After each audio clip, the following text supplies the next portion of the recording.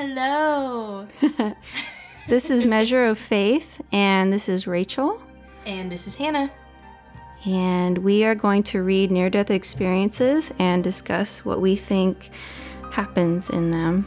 By the way, near-death experience is also referred to as an NDE, which is something I just found out. So there you go for the rest of you.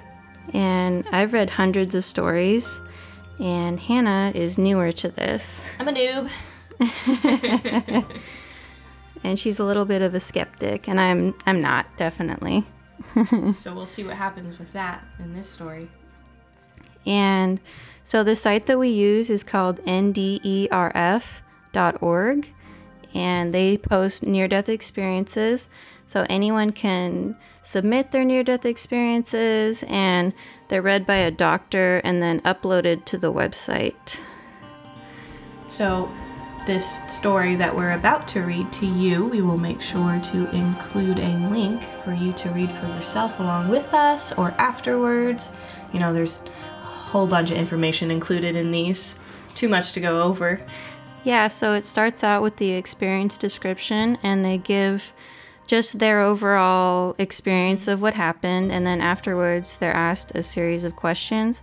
So we're not necessarily going to go into those questions. You can look at those questions later.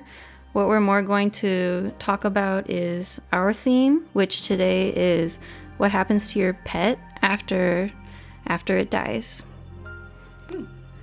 And today we're going to read Jacqueline H.W., NDE, and Hannah is going to read it today. I'm going to read it today. Jacqueline, let's see what you have to give us. Okay. Experience description reads, "There was a point of knowing. With that knowing came no fear. I wasn't frightened at all. Also, at that point, there is no concept of time. As on my return back to my body and back to this earth, I was told that I was clinically dead for 12 minutes. As there is no concept of time, everything seems to move both very fast and very slow at the one point.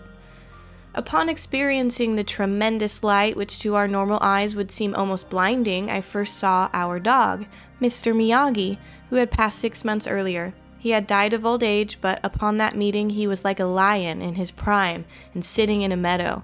He had radiated love for me and for our time that had not been spent together on this earth. We didn't communicate through words. It is just knowing. I then met Malcolm G., who was a lifelong family friend and a very strong influence in the way my early adult life panned out. He had passed of cancer a few years earlier and was a strong, handsome young man. I was actually very surprised to find that he had passive cancer, as he had always been a very sick child, suffering from kidney disease and having had 2 kidney transplants. His body was always weak. I had felt a sense of laughter all the way around Malcolm, as he always had a wonderful sense of humor and wanted to become a comedian. I think he would make all the spirits around him laugh." She's so cute. I then saw my mother, Margaret, who had committed suicide 8 years earlier. She was beautiful, a petite lady, with long blonde hair and surrounded by children, as if she was teaching them or talking to them. She radiated peace and none of the trauma she had experienced in her lifetime. Her message to me was very strong, that I was very much loved and to stay connected to my sister. Although Caroline and I have always had a lot of love for each other, we have never been particularly connected. Her last words to me were, "The only thing that's real is love." As I have been told by numerous people, those were the first words I spoke upon awakening. My last encounter was with my father, John, who had been brutally murdered 20 years before the date of my encounter by my godfather at our family home with the intent of also murdering Margaret. My father looked incredibly tall. He was very statuesque with his jet black, pearl-creamed back. He was looking very dapper. He radiated peace and was incredibly refined and charming. My father in this lifetime was the type of person who had a presence when he walked in the room. Again, I was told I was very much loved, and from that point on, I felt a tremendous force, as if being pushed at a great speed. Then, I awoke. I strongly remember the presence of 4 people in the room, in intensive care at the hospital, I still could not see properly as my sight had not returned. I could feel the presence, 2 of which were doctors and Rhonda, a lady who lived on the property with us. I could strongly see an aura of pale blue around my husband David. I regained my sight with time. I was then told the doctors were very concerned about that, but I had no fear. The road to recovery then started. So, it sounds like she saw her dog, Mr. Miyagi, when she passed. And that was the first being that she saw during her transition was Mr. Miyagi. What a cute name. I know. I love the name. And then she saw Malcolm G, her mother, and her father. And it seems like she's had a very Traumatic life, maybe. tumultuous life. Yeah. My goodness.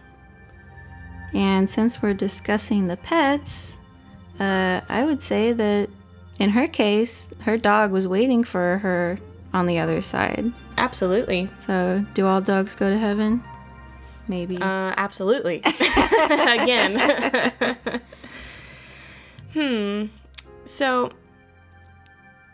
she said that they didn't communicate through words, that it was just knowing. That's what I found most of the time, is that people on the other side don't necessarily communicate through speaking. It's more of like a mind-to-mind kind of thing. Like, they're, like, ain't nobody got time for that shit in Like heaven. she said, it's just a knowing. Yeah. Yeah, it's too fast. Yeah. I think that when you pass over the other side, you just move at a, like, breakneck speed. So I wonder, with this near-death experience, she's traveling through, and she's traveling through, I don't know the word to use, but she's traveling through some kind of death. A lot of times she was tunnel. Yeah, tunnel. There's something she's going through, and she didn't specifically say back, tunnel, but that's a frequent thing. But she's coming back out of the tunnel to be alive again. And it says later during questions that she was clinically announced dead for 11 minutes or 12 minutes. She was definitely dead during her experience, which makes it, a little more special, because there's actually documented, it's documented that she was dead. And just from the few of these posts that I've read, or, they don't want to come back, and it seems like these beings that they interact with are a way to tell them that it's not their time, right? Or to make them feel more peaceful about coming back into their life. So obviously, like, these people that she's experienced are communicators from maybe somewhere stronger, like from the other side, higher power. Yeah. Not even necessarily them. Really them. That makes me question, like, what if they're just like funnels for communication from something higher to make her feel more comfortable. She didn't get told that she needs to come back, right? No, not specifically. She just went back, which it's often they, hey, I want to stay here. No, you need to go back, or it's your choice. Do you want to go back? And they're thinking about it, and usually when they're thinking about it, their decision is already made, and they're already back in their body. Yeah. So I wonder, I'm curious to know, 'cause she was dead for a long time. Mm-hmm. It says it doesn't sound like she was struggling with dying. She just came back. Yeah. She's one of those Maybe, powerful ones, huh? Maybe she was at peace already with it. And when she came back, she said she had, new relationships with her husband and Rhonda, the lady that lived on the property. But I think that was in her answers at the end. And it also says at the end that when she did awake, she saw an aura of pale blue around her husband. Mm-hmm. So that represents Who knows? Who knows? She didn't really, explain more about what that could mean to her.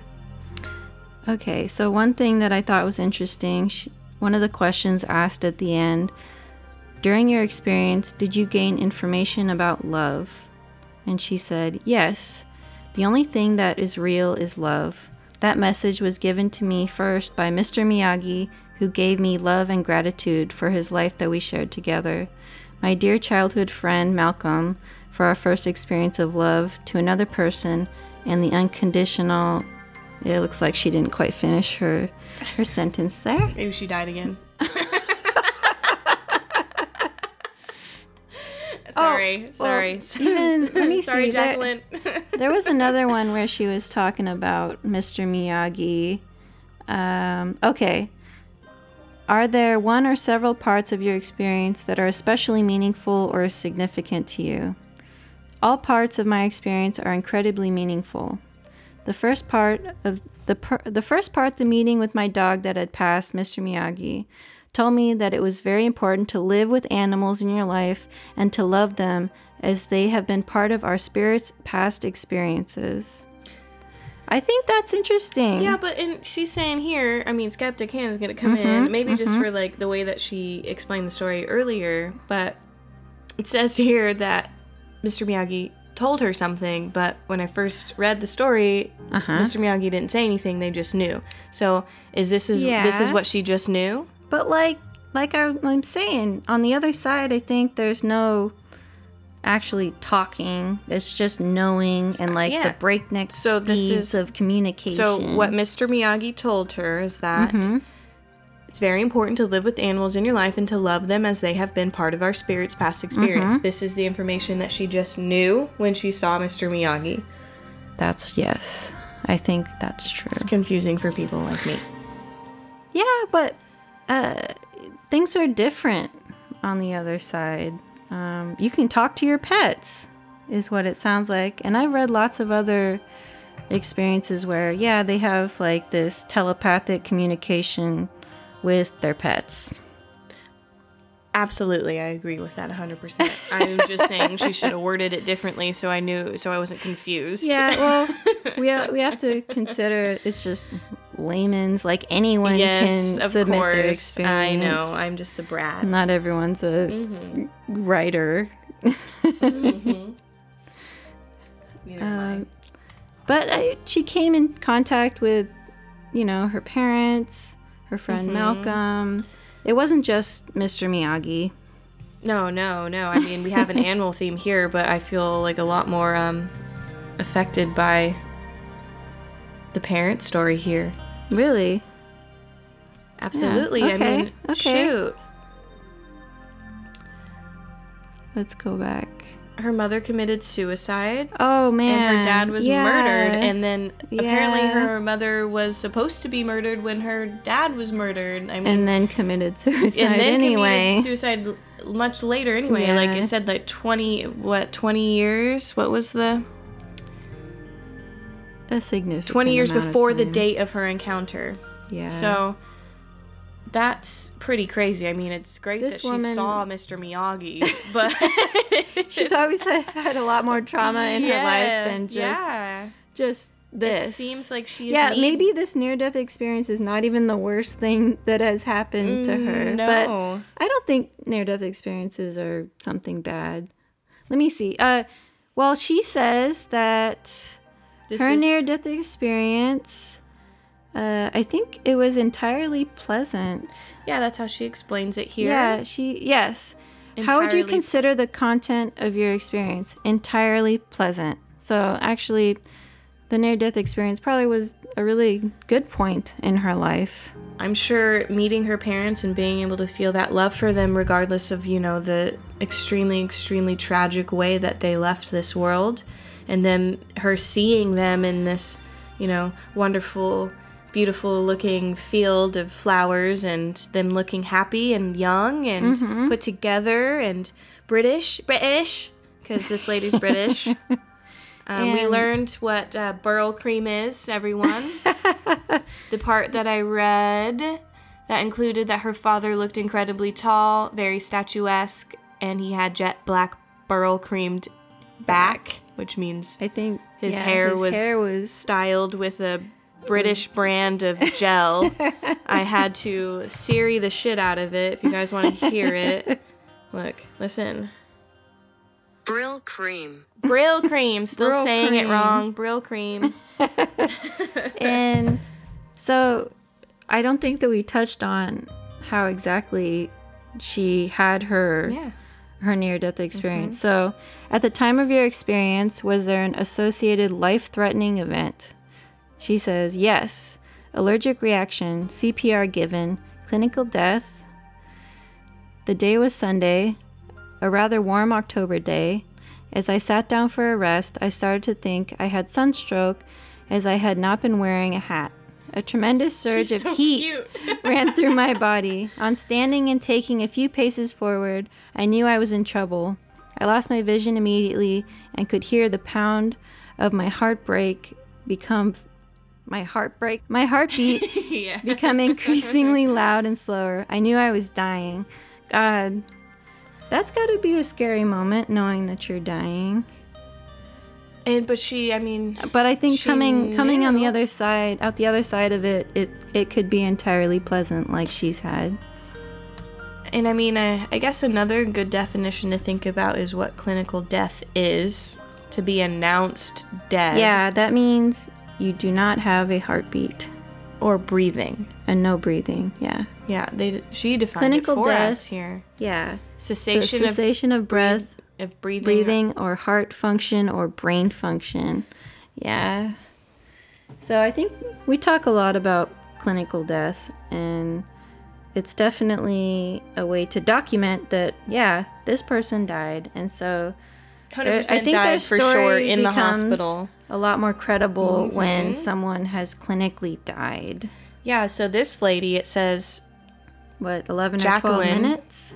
yeah, when she was in the hospital, she's pronounced dead for 11 minutes. And because it was in the hospital, somehow word traveled through media, and she was being contacted on her way home from the hospital. Oh, yeah, she got on TV because of this. Yes. So She said large Australia. changes in her life happened because she had her story documented in Australia and aired on Channel 7 TV. Must be a big channel. channel in Australia. So she's had a lot of attention because of it. And yes, there is a part. Anaphylactic death was unusual, and they've been told that it was the longest recorded death for 2011 in Australia. Immediately on her return home, she was contacted by media, both local and statewide, all wanting to document her story. So this is like a bigger one. Like this one became pretty famous. A lot of people, they go on to make documentaries or they write books, and I think that they feel a need to get their stories out there. And this is just one, I think, smaller way to get their stories out there, because I don't think a lot of people read these stories, but you're more likely to watch like a documentary or YouTube, or maybe read a book if you're interested in those things. And this specific woman, Jacqueline, has experienced multiple NDEs, near-death experiences. She said something about she has 3 exits, and she knew she had 3 exits, and this was her second one. Yeah, she said, as a child of 11, she went into a very ordinary operation to take her tonsils out. She was over anesthetized. I think that's how you say it. Anesthetized. Anesthetized. Sorry, I don't want to be disrespectful. I just can't say anesthetized. Anesthetized. Too much anesthesia. She said obviously, yes, she had too much anesthesia, and she didn't have the experience at age 11 that she is explaining in this previous synopsis here. But she has had 3 experiences total. So I feel like I don't know if she's actually had. I don't know if she's had the third experience. Maybe she just knows she's going to have 3. I don't know if the third one is the last one or if it's a separate experience that she's already experienced. She knows she's gonna have a third one because she's actually gonna die fully. Like, but that is a common thing. Is sometimes they'll be told that they're gonna have more experiences like this. Like they'll be told on the 4th one you can leave. So I don't know if she has had 3 or if she knows she's going to have a 3rd one. But I've seen people upload more than one of these. Or she said she certainly did not have the experience that she's talking about today, but did have the knowing of her 3 exit points, and did have the knowing that all family and friends would tell her that she was very artistic and special. Okay, she's a special lady. She proud to be special. She believes that her experience was definitely real. I read earlier that she does not believe that people are psychic, but she thinks that we all have psychic abilities and that we ignore them in this life. Oh, we certainly don't mean to. Fuck, if I could be psychic, I would be psychic. Well, I'm sure anyone who thinks they're psychic is labeled crazy. So, or they're lying. Or they're lying. Well, a lot of people on here, I think that they're psychic after. Oh, I'm sure. Yeah. No, a lot of people think that they come back with psychic abilities, and I just think it's interesting that it seems like you can't record it or anticipate it. Or even describe it? No. Maybe that's what, makes it special. Maybe they're not psychic. All those fuckers out there that like label themselves as psychic and steal your money. That's who I'm talking about. Well, I don't think that you can do this and make money off of it. No. I don't think that's in the realm of cool. Probably not. Maybe religion is a good thing to touch over in general as well. She was Buddhist beforehand. Where is it? She was Buddhist, and now she's still Buddhist. And she's Buddhist, but she was brought up under the influence of the Church of England during her school years. So I think she says she's pretty open, but Buddhist. Buddhist.